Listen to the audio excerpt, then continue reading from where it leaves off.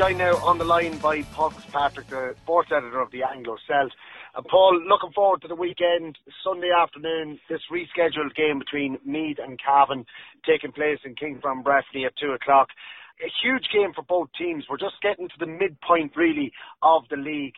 And this game will determine whether you're looking at relegation or promotion. And how do you see this game going, Paul?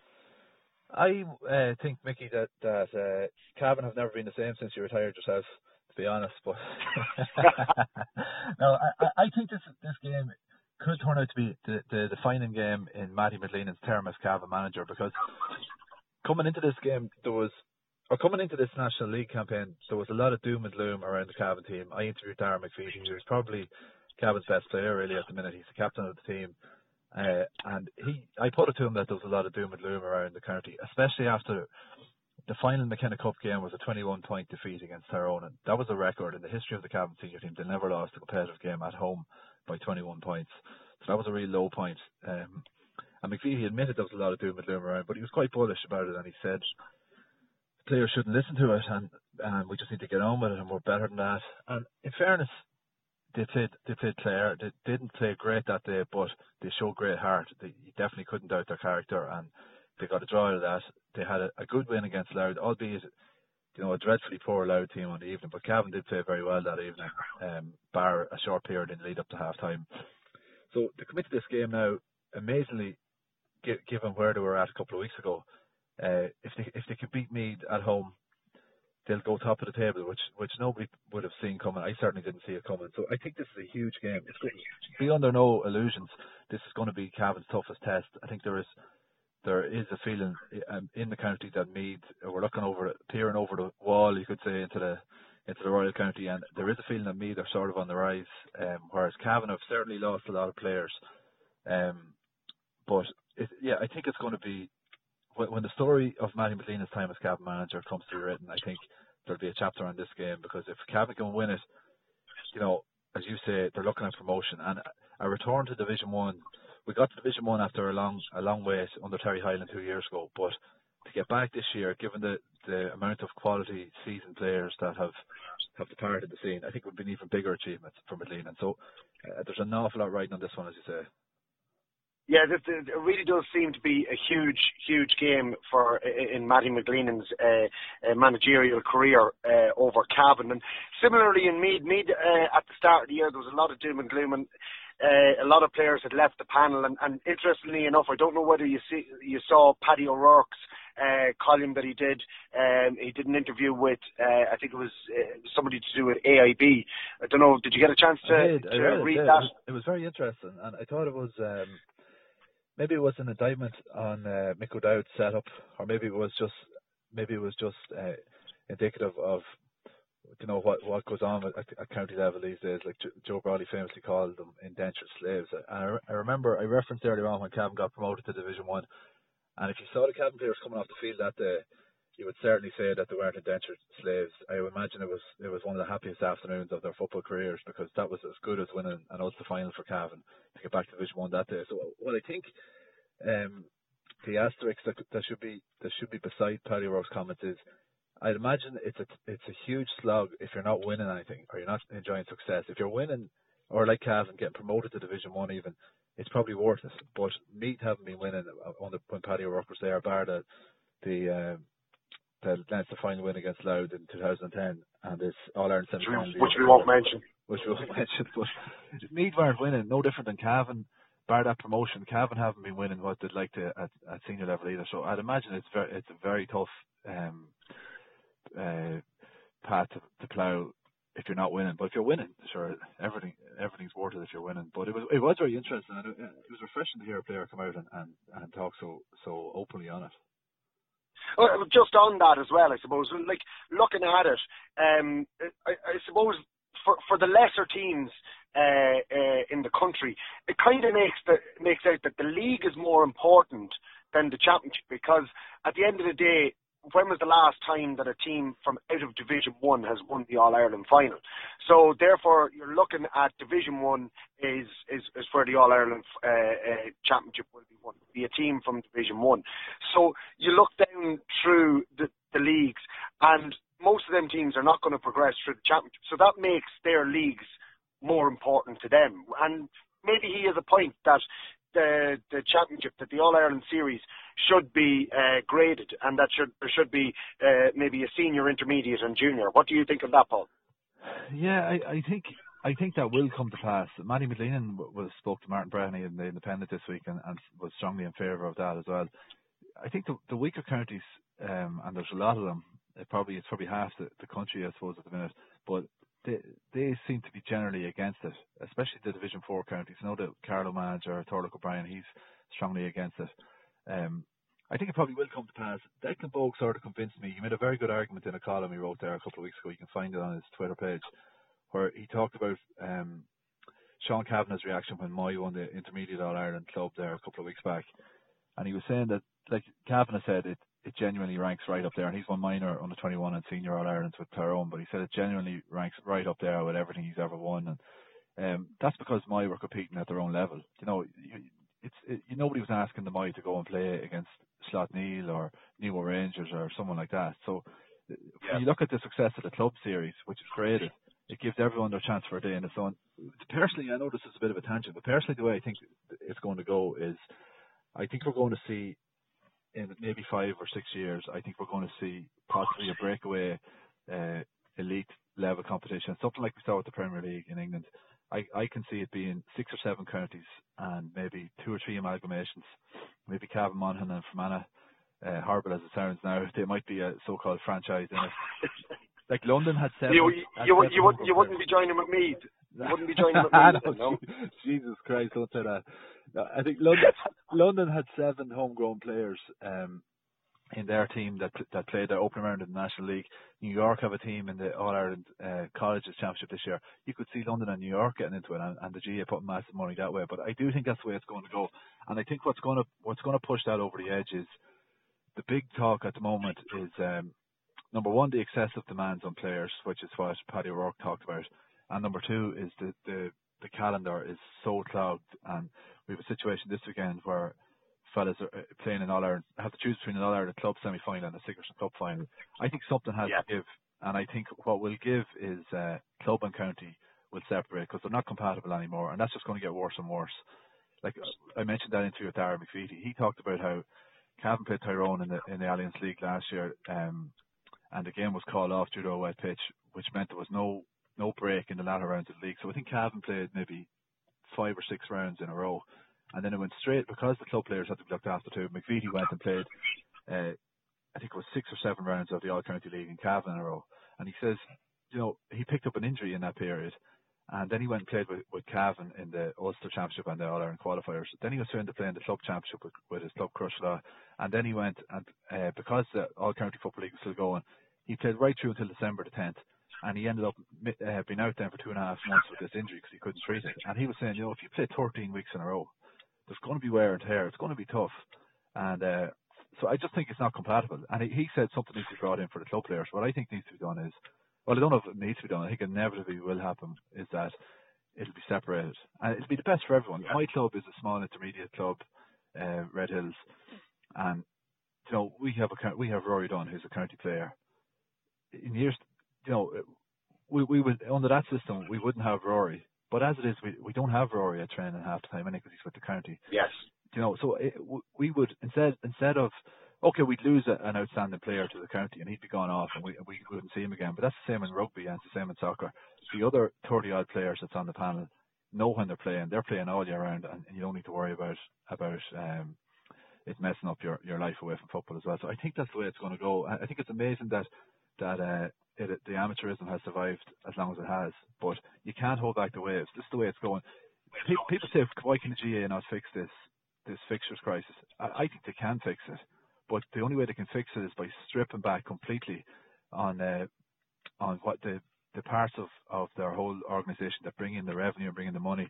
And if you do that, you know, you're killing the cash cow. And I don't say that in a negative way, because you're going to the money still has to go and be found for capital projects, for coaching, for all the other things, for looking after players at the GPA, all that stuff. So they can't go back on that now. There's no going back Yeah. on that. That you can only go forward, and the inevitable is going to happen. Like I actually really like Joe Brolly and a lot of what he says, but I do think that he clings to That's controversial. That's controversial in itself. but I do think he clings to this notion of a day that's gone and it's not coming back. Like the day when fellas drank 10 pints on Saturday night before a game and went out and the fullback caught the ball and didn't look up and just booted up the field, and two fellas hit each other box in the face and then jumped for the ball. That those days are gone. Like that's life. Society has changed and things have changed, and we're just going to have to accept that club and county in a few years' time are going to be separate. So we can play this podcast back in 7 or 8 years' time, Mickey, and I'll be known as the Oracle of Cavan. Yeah, you will indeed. The visionary, you'll be known as Archimedes or something like that. But I suppose looking at it from a Meath point of view, very similar situation. The O'Byrne Cup was postponed due to weather. The Cavan Meath game was postponed due to weather, and now we've got a situation in Meath where the county players were allowed to play last weekend with their clubs because the game was called off. They're playing again this weekend. The break in March that they were supposed to have is now going to be the O'Byrne Cup final. And then if they go to a league final, if the Meath players do go to a league final, that means that they will have played, I think it's 11 weeks in a row, maybe 9 or 11 weeks in a row, because the club championship starts then in the second week of April. So it's similar in every county that one game can just clog up a whole year's fixtures now. Yeah, that's it. I did see someone making a point on Twitter last night that, you know, players don't want a big gap between games, but yes, players don't want to play every week for 10 or 12 weeks either. And someone's saying, like, what do you want? But the thing is, it's like everything else, you know, it's not black and white. There has to be, maybe you can play 6 weeks in a row and then get a break and then play 6 weeks in a row. But it's tough, like, and I think what's causing the problem is players are serving too many masters, and I genuinely think that is naturally going to evolve into a thing where they won't be club and county players, they'll be one or the other.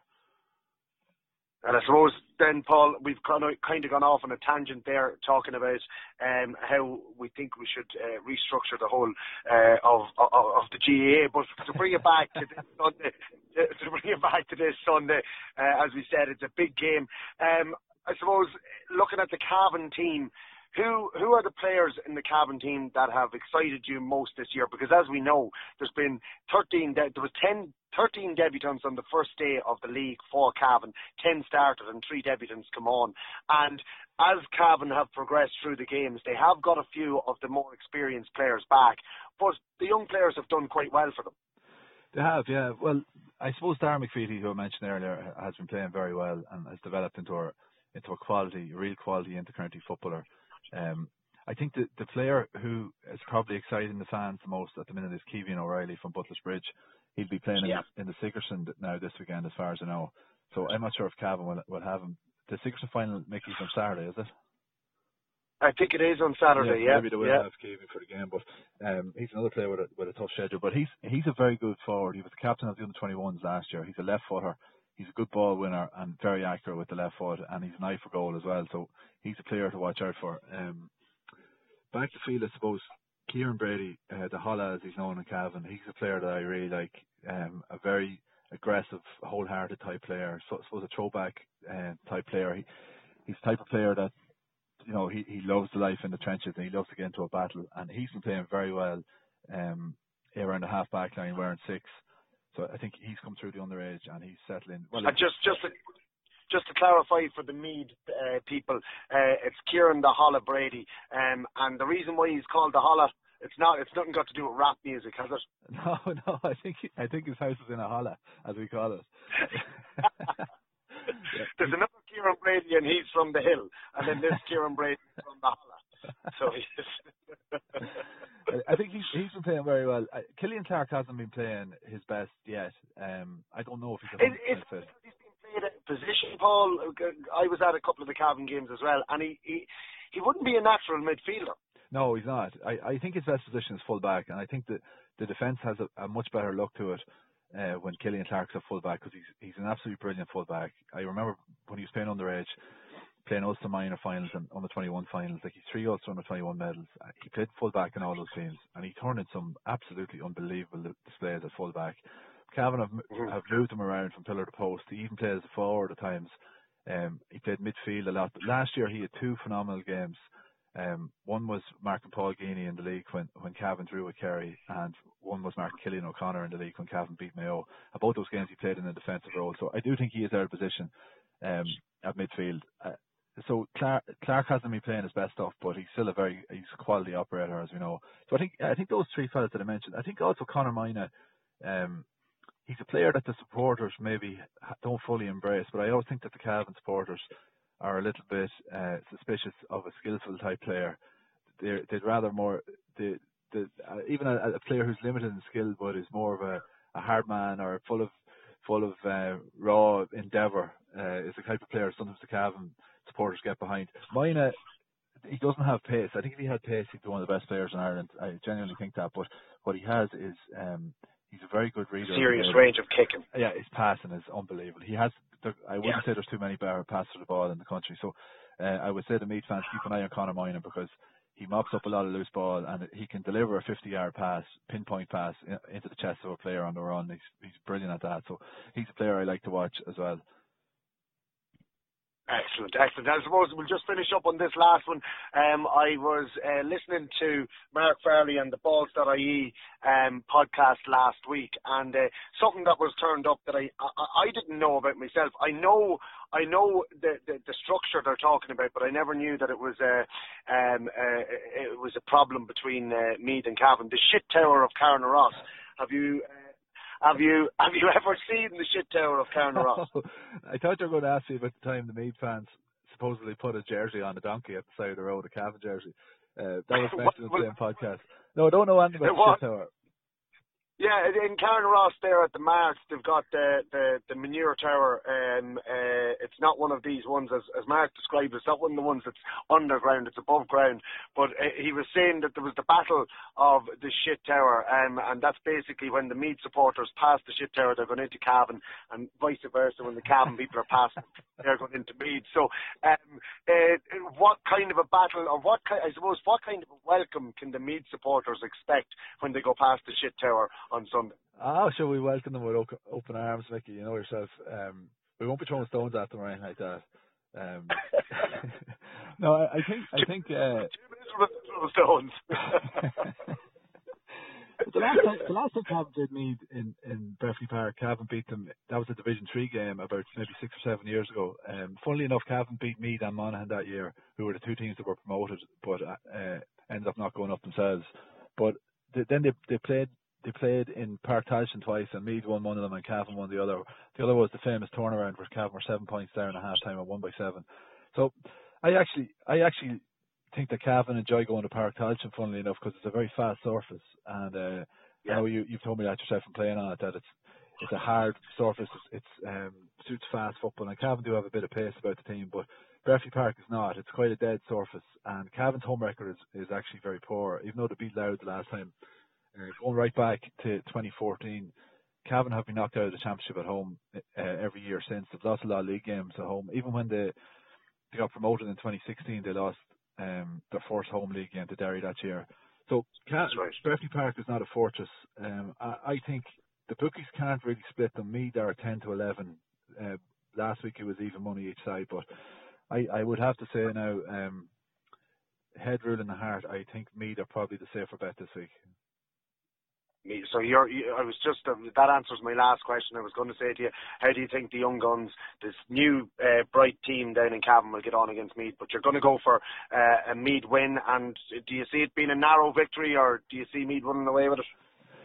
I think it'll be close. Yeah, I think it will be close, and I'd be really impressed if Cavan can win this game, because to where they were at a month ago, to go on top of the table after 3 rounds would be a phenomenal turnaround. I just can't see it. I think if Cavan can get enough ball to Cian Mackey, Darren, I should have mentioned him earlier, he's playing very well, Darren McPheely and Keevan Riley, I think maybe that Meath backline might be a little bit vulnerable, but I think Meath are strong around the middle. I know you were telling me before that Brian Menton has been playing well, and Meath have good forwards as well. So and have a lot of pace there. That's all I'm telling you. You're not getting any more information off me. I'm not giving out any information on the Meath team for this game on Sunday. Brian Menton's probably retired. Mick Lyons will play full back. Mick Lyons will play full back, and you'll see Liam Hayes plucking the ball out of the air at midfield with Brian Menton. Look, Paul, thanks a million for joining us on the We Are Meath podcast. I'll see you on Sunday in Kingspan Breffni, and look, may the best team win, and obviously I'll have divided loyalties on the day. I have great love for Cavan, and I also have great love for my home county Meath. So we'll say a draw would be a nice result. Okay, Mickey, thanks for your anytime.